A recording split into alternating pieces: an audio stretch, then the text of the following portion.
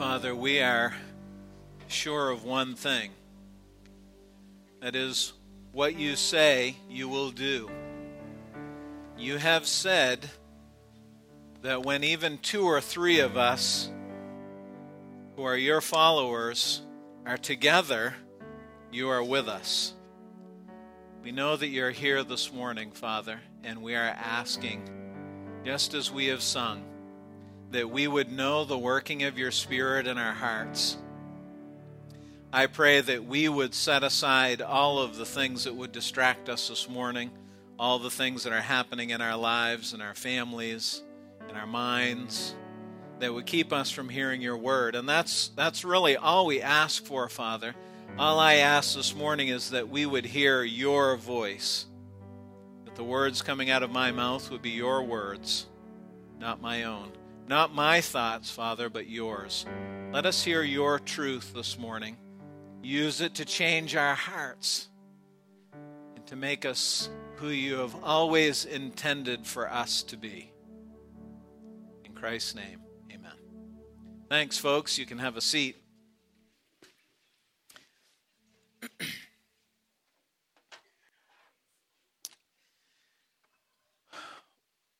One of the key figures of the Old Testament is a man named David.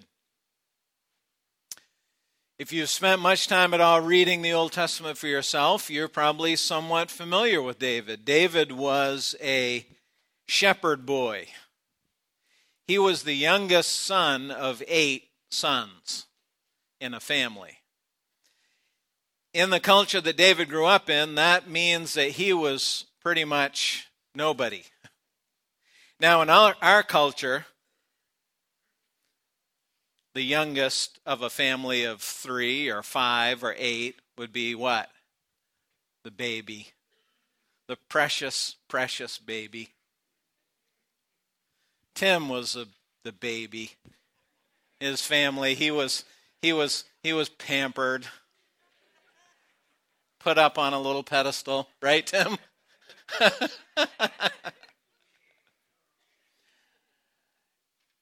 That's not really how the ancient biblical Hebrew culture worked.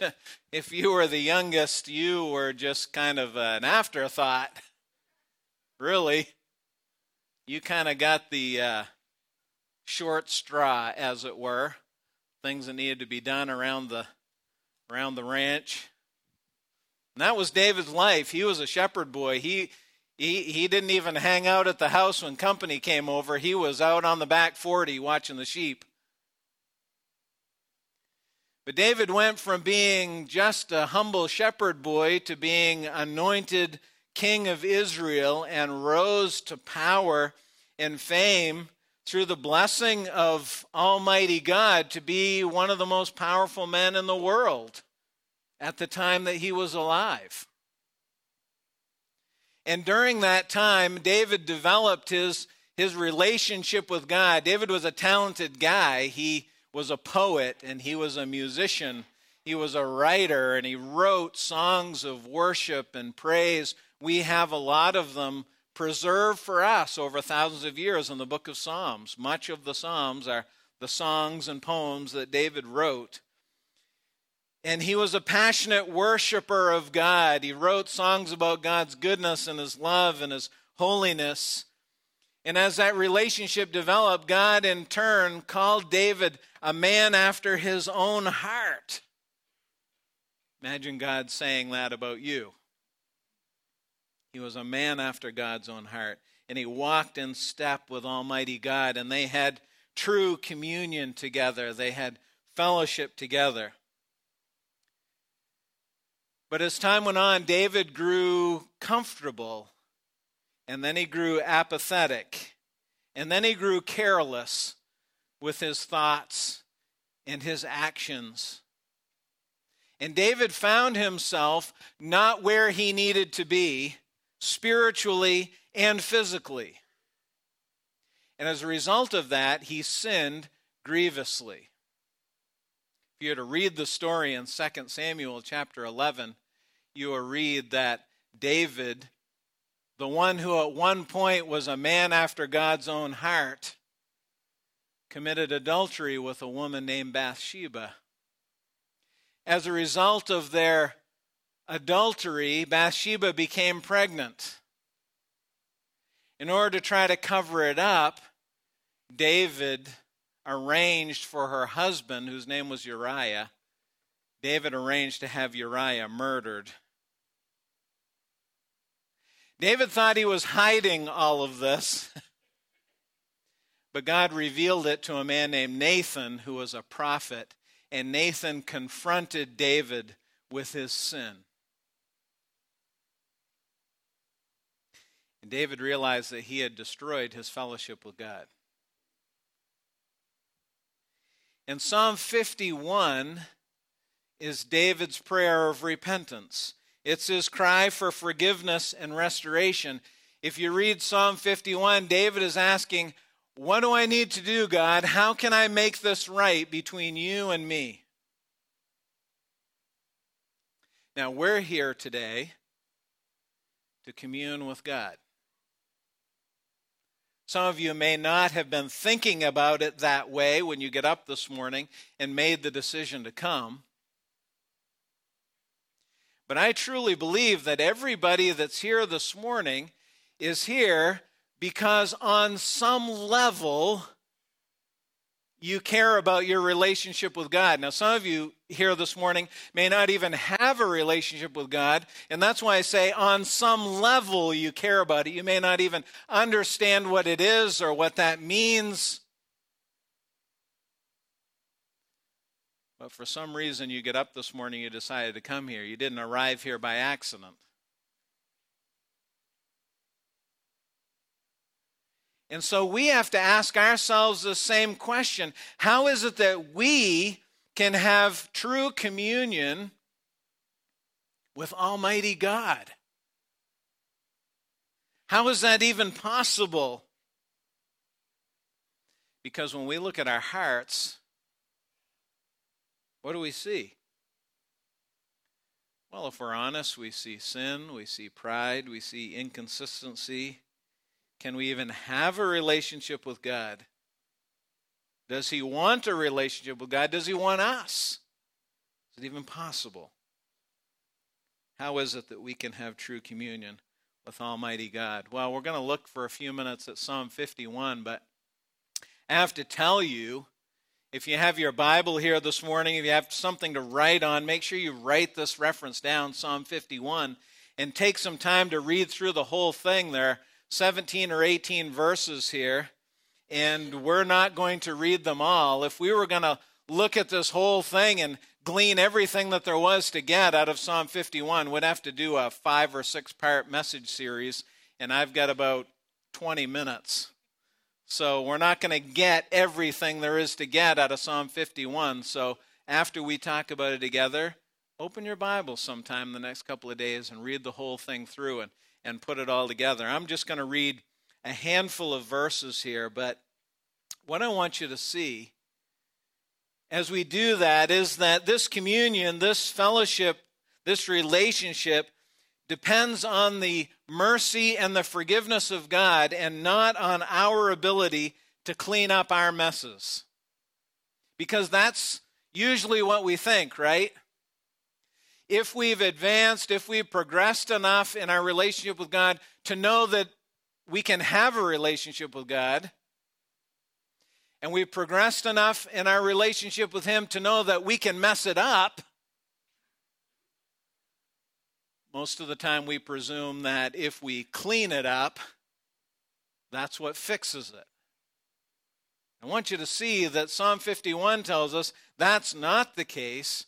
What I want you to see this morning is what God does, and then what our response to that is, okay?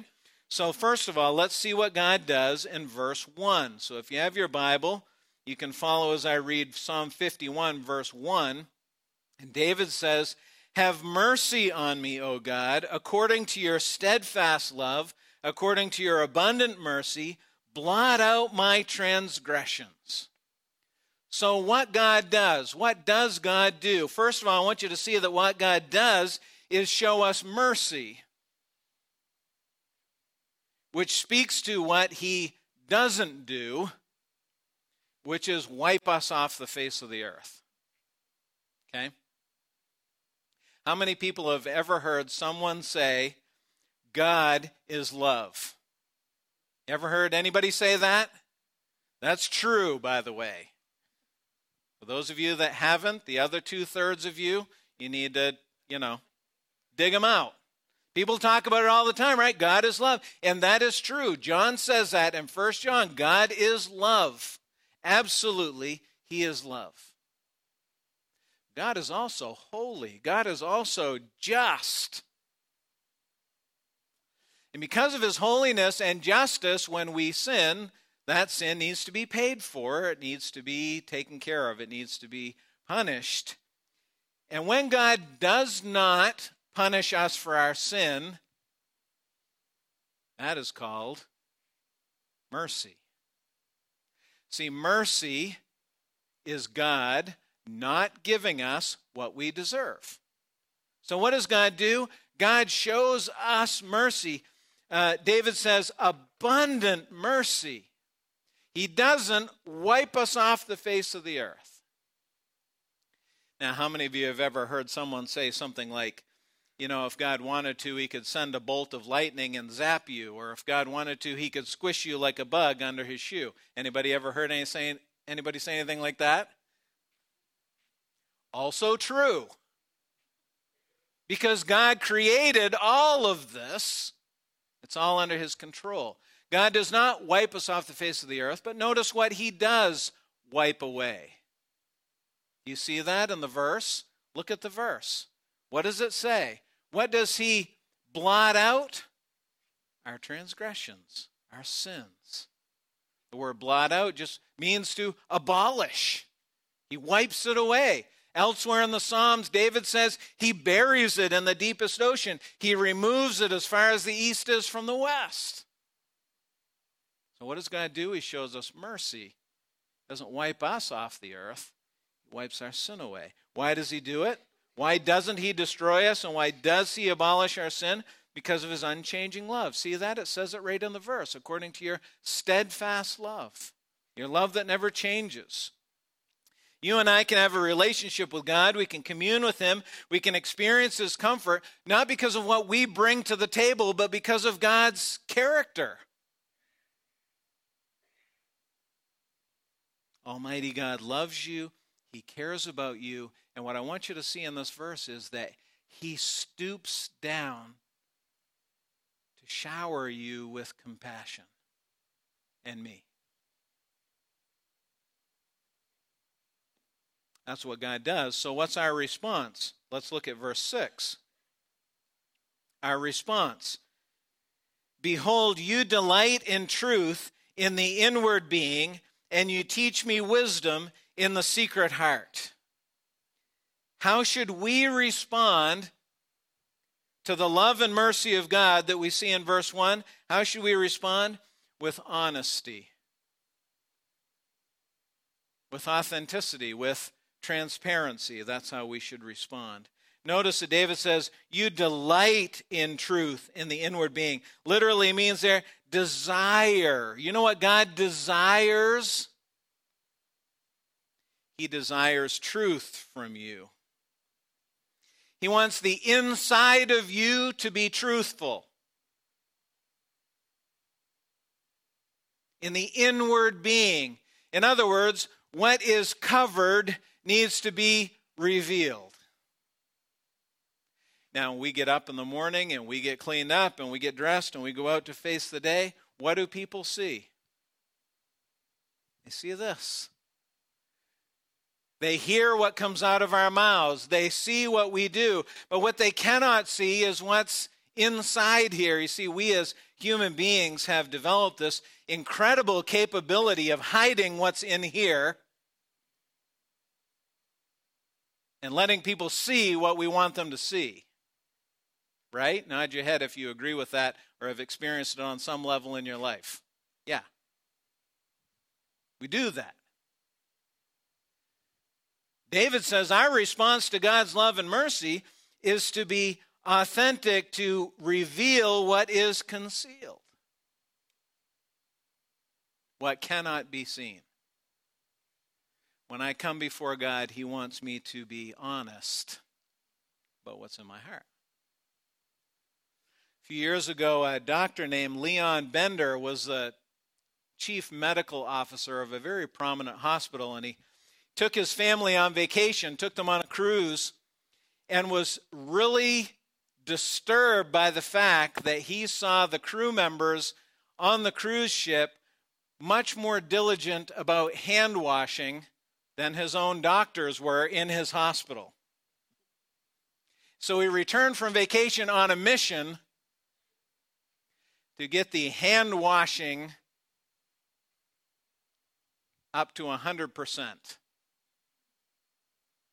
And he did everything he could think of to encourage his doctors, his nurses, his staff, his administrators to be continually washing their hands, because of course he knew that the main cause of infection amongst their patients were germs transferred from hands, right?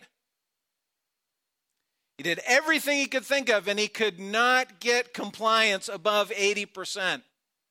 One day he had a brainstorm, and he had two of his lab technicians stand outside the cafeteria right after lunch, and he made the first 20 doctors who came out of the cafeteria place their hands in a sterile petri dish, and he had the lab techs take it back to the lab and grow the cultures, and then he had his lab department take microscopic photographs of what they found and what grew in those cultures. And he shared those pictures with his staff. And what they saw horrified them. Grotesque gobs of bacteria on their hands. And all the doctors could think about was those were the hands that would be touching their patients as they examined them, not to mention the hands they just used to eat a turkey wrap in the cafeteria.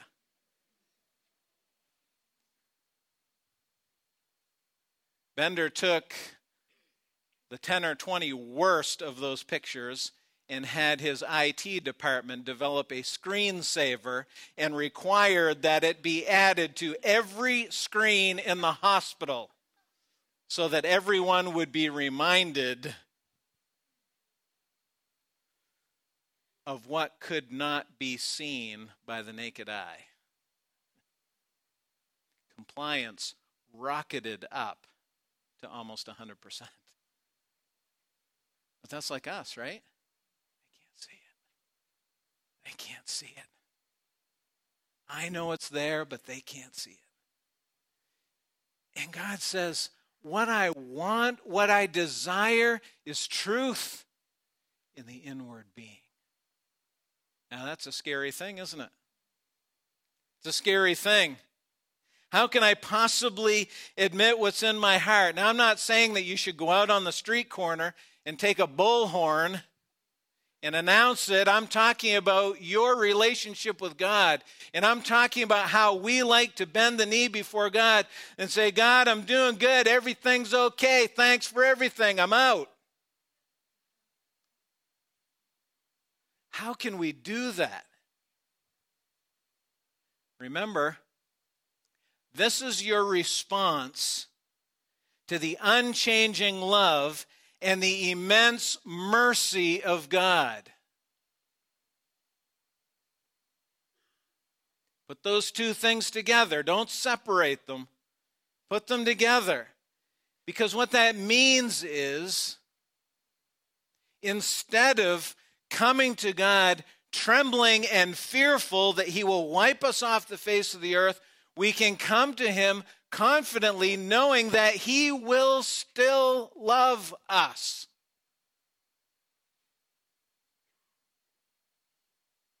If you can remember from when you were a child, or if you are in the middle of the point of your life where you have children,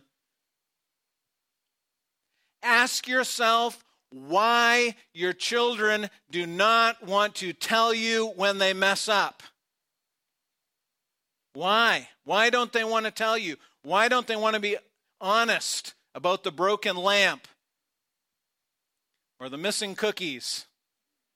Whatever it is. Because they're afraid of what's going to happen. God's immense mercy, His unchanging love. Our response, honesty. Let's move on. Verse 10. Let's do it again. What does God do? Verse 10 says, "Create in me a clean heart, O God, and renew a right spirit within me." What God does? Well, here is where we often go off the rails, because we figure when we screw up, we got to clean up our own mess, right? We got to fix this. You can't do it. You can't do it.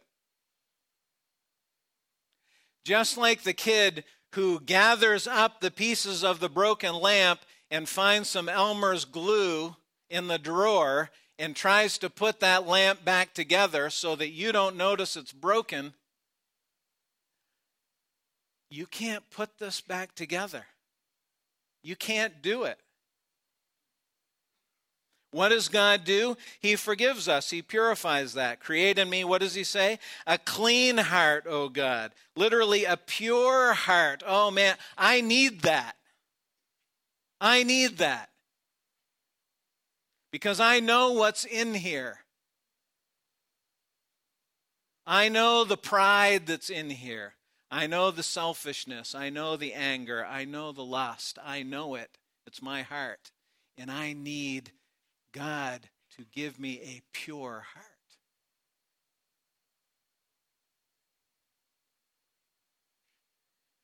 David says, "Create in me a clean heart, God." That word literally means to shape. I did a little bit of digging. These things interest me. I like to try to find out, if I can, how these words are used. And I found out that this word in the Hebrew language was used of things that you would cut and trim with a knife. It's not create like in Genesis.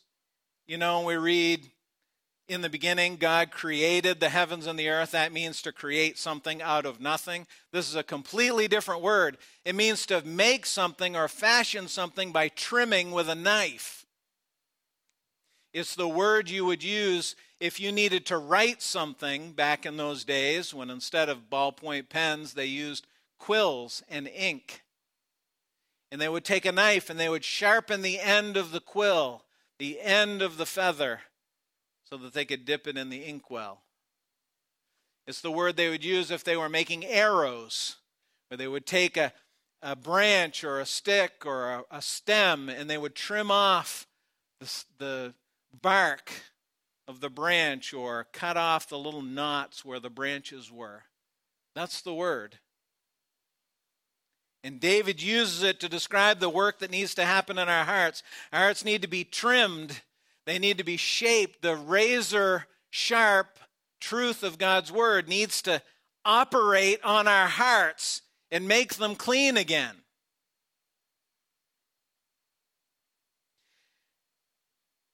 I don't care how talented a surgeon you are, there's one thing that you can't do. You know what that is? Operate on yourself. You can't do this yourself.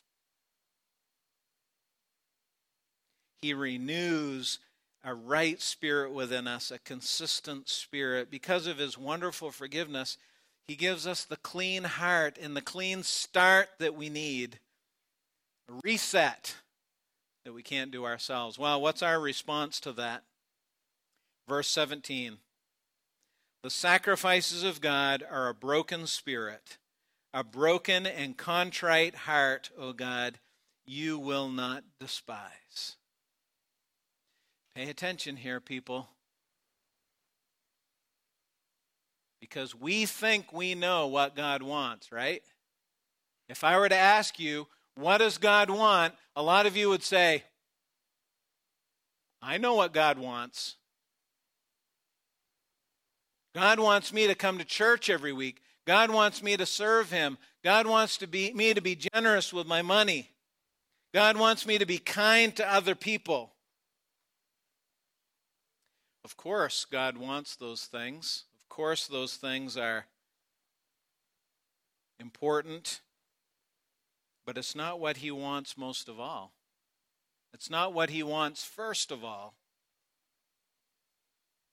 What's our response to the forgiveness God gives and the purity he creates in our hearts, David says our response is a broken spirit. It literally means broken in pieces. This is the exact opposite of what our world says.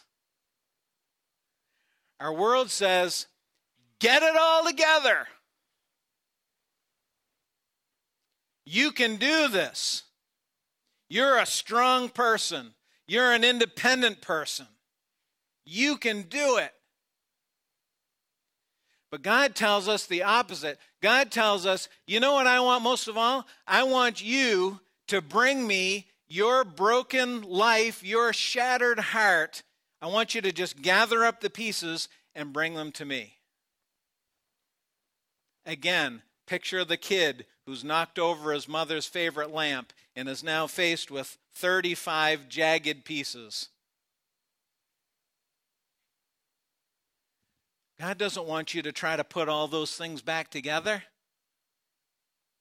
He wants you to bring him all the pieces. A broken spirit, a contrite heart, he says. The word contrite there means literally crushed,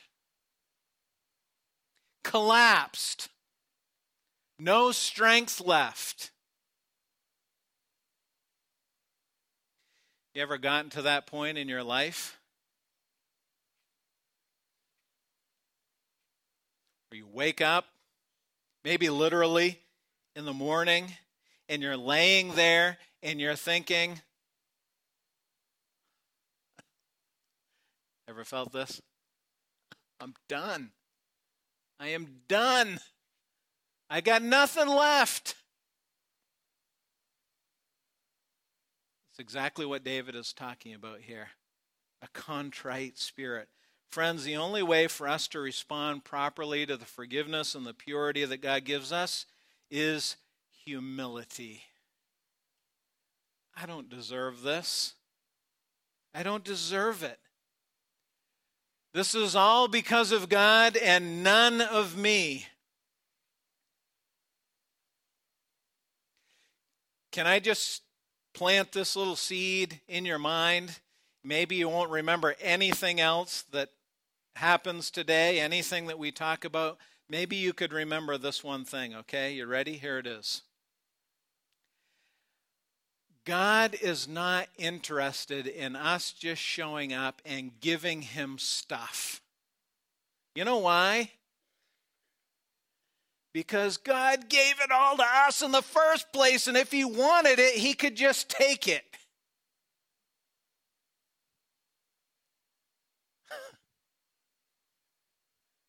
I know that's hard for us to understand sometimes because we think we built these amazing lives. Look at everything that we've done. Look at everything I've accomplished. And look at me giving it back to God. God doesn't want it. He could take it if he wanted it. By the way, if that was the way this worked, that God wanted us to walk into his presence and give him stuff, we would take pride in doing it. We would say, look at what we've done. Look at us, God. Look how great we are. Look how much we love you, because look at all this stuff we're giving you. That's what we would do. Paul says it. Paul says it in Ephesians 2. Salvation, it's not about what we do, or else we would, anybody know the verse? Boast. We would boast about it. Even if God did 95% of it and we did 5, we'd boast about that 5 till the cows come home. God would never hear the end of it. You say, but well, Mike, what about what we are supposed to do? I mean, God does tell us that we're to be generous, that we're to be kind to others, that we are to serve him, that it's good for us to come together in church. You're right, my friends. You are right. God does ask that we do those things. Certainly, he asks for our obedience. But here's the difference. The difference is how we bring it. One way is like this. Here you go, God. One little of this, one little of that. Showed up on Sunday, dropped a 20 in the plate, had a 5, could have done that, did the 20. I was kind. I didn't yell at the guy that cut me off in Market Square on my way here. I'm generous. That's one way to come. Or we can do all those things completely the opposite, on our knees and on our faces before Almighty God, and we can say, God, for all that you've done for me, this is what I have, and it's yours. Those are two really different things, aren't they? Two really different attitudes about how we come before God. Okay. So how is it that you can have true communion with Almighty God? How is it? Well, the mercy and forgiveness of God makes it possible. My challenge to you this morning is just this: to stop trying to clean yourself up and accept His mercy. To stop trying to buy your way in with your actions and humble yourself and see His greatness. Well, this is what I think. Now, you can do whatever you want, okay? You can do whatever you want. You can walk out of here and you can say, man, he was wound up about a whole lot of nothing there today. You can do whatever you want. I got to tell you, folks, when I look at Scripture, you know what comes to my mind? I don't deserve to be here. And by here, I'm not talking about standing in the auditorium of Oxford Hills High School on a Sunday morning. I mean here. Physically, philosophically, spiritually, any which way you want to talk about it. I don't deserve to be here. But you know what? God invites me to come to the table.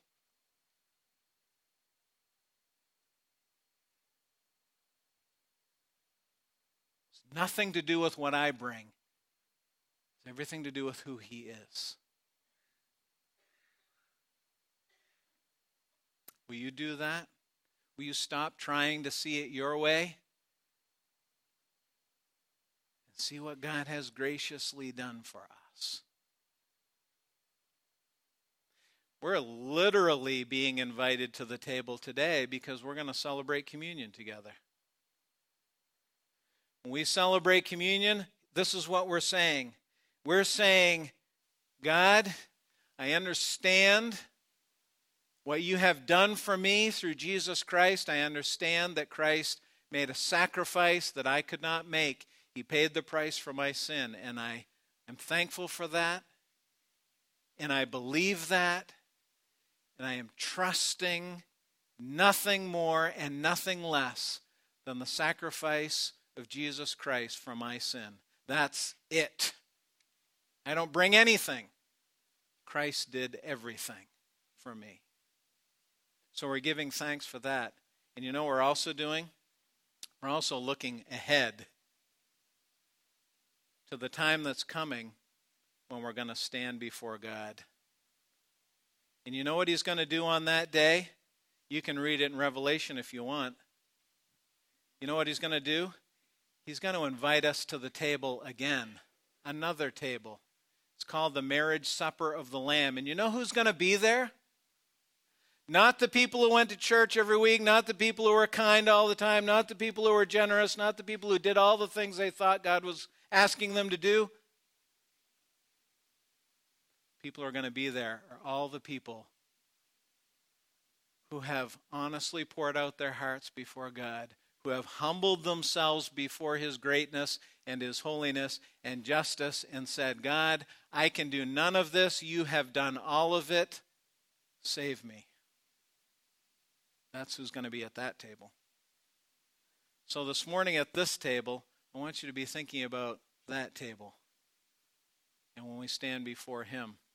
I'm going to ask the guys if they would come down this morning. Come right now, guys. We're going to ask the Lord's blessing. We do this with these symbols bread, a cup, symbols of Christ's body and his blood. If you're not a Christ follower here this morning, that's okay. I hope you don't have to feel embarrassed by not partaking. That's all right. But those of us who are going to do that. As the guys pass it out, go ahead, take the bread, give thanks for Christ's sacrifice, go ahead and eat it, and then they're going to come around with a cup, and when you receive that, you can do the same. Go ahead and drink it. Joe and Tyra are going to lead us in a couple of songs as we contemplate what Christ has done for us, and we're going to pray. Father, thank you for your mercy and your love, the purity and forgiveness that you impart to us. It is all of you, Father, and none of us. And this morning as we celebrate communion together, may our hearts and minds be reminded of your great generosity and your wonderful grace. In Christ's name, amen. It says, when I stand before the throne at last, his blood will plead my innocence. Friends, do not plan to stand before the throne of Almighty God and try to plead your own innocence. It will not end well. Let him do it. Let him do what only he can do. Father, thank you for your goodness, your grace, the blood of Jesus Christ, the pure hearts that you give us, the way you renew our hearts and minds. We need it, Father. We need it daily. We need it multiple times in the same day.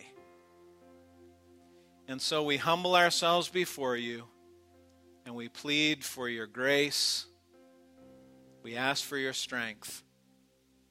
And in that attitude, Father, I pray that you will just help us to move out into this community and show that same love and grace to all those who are around us. Father, you have done what only you could through Jesus Christ, and we are so thankful. In Christ's name, amen. Thanks, folks. Have a great week.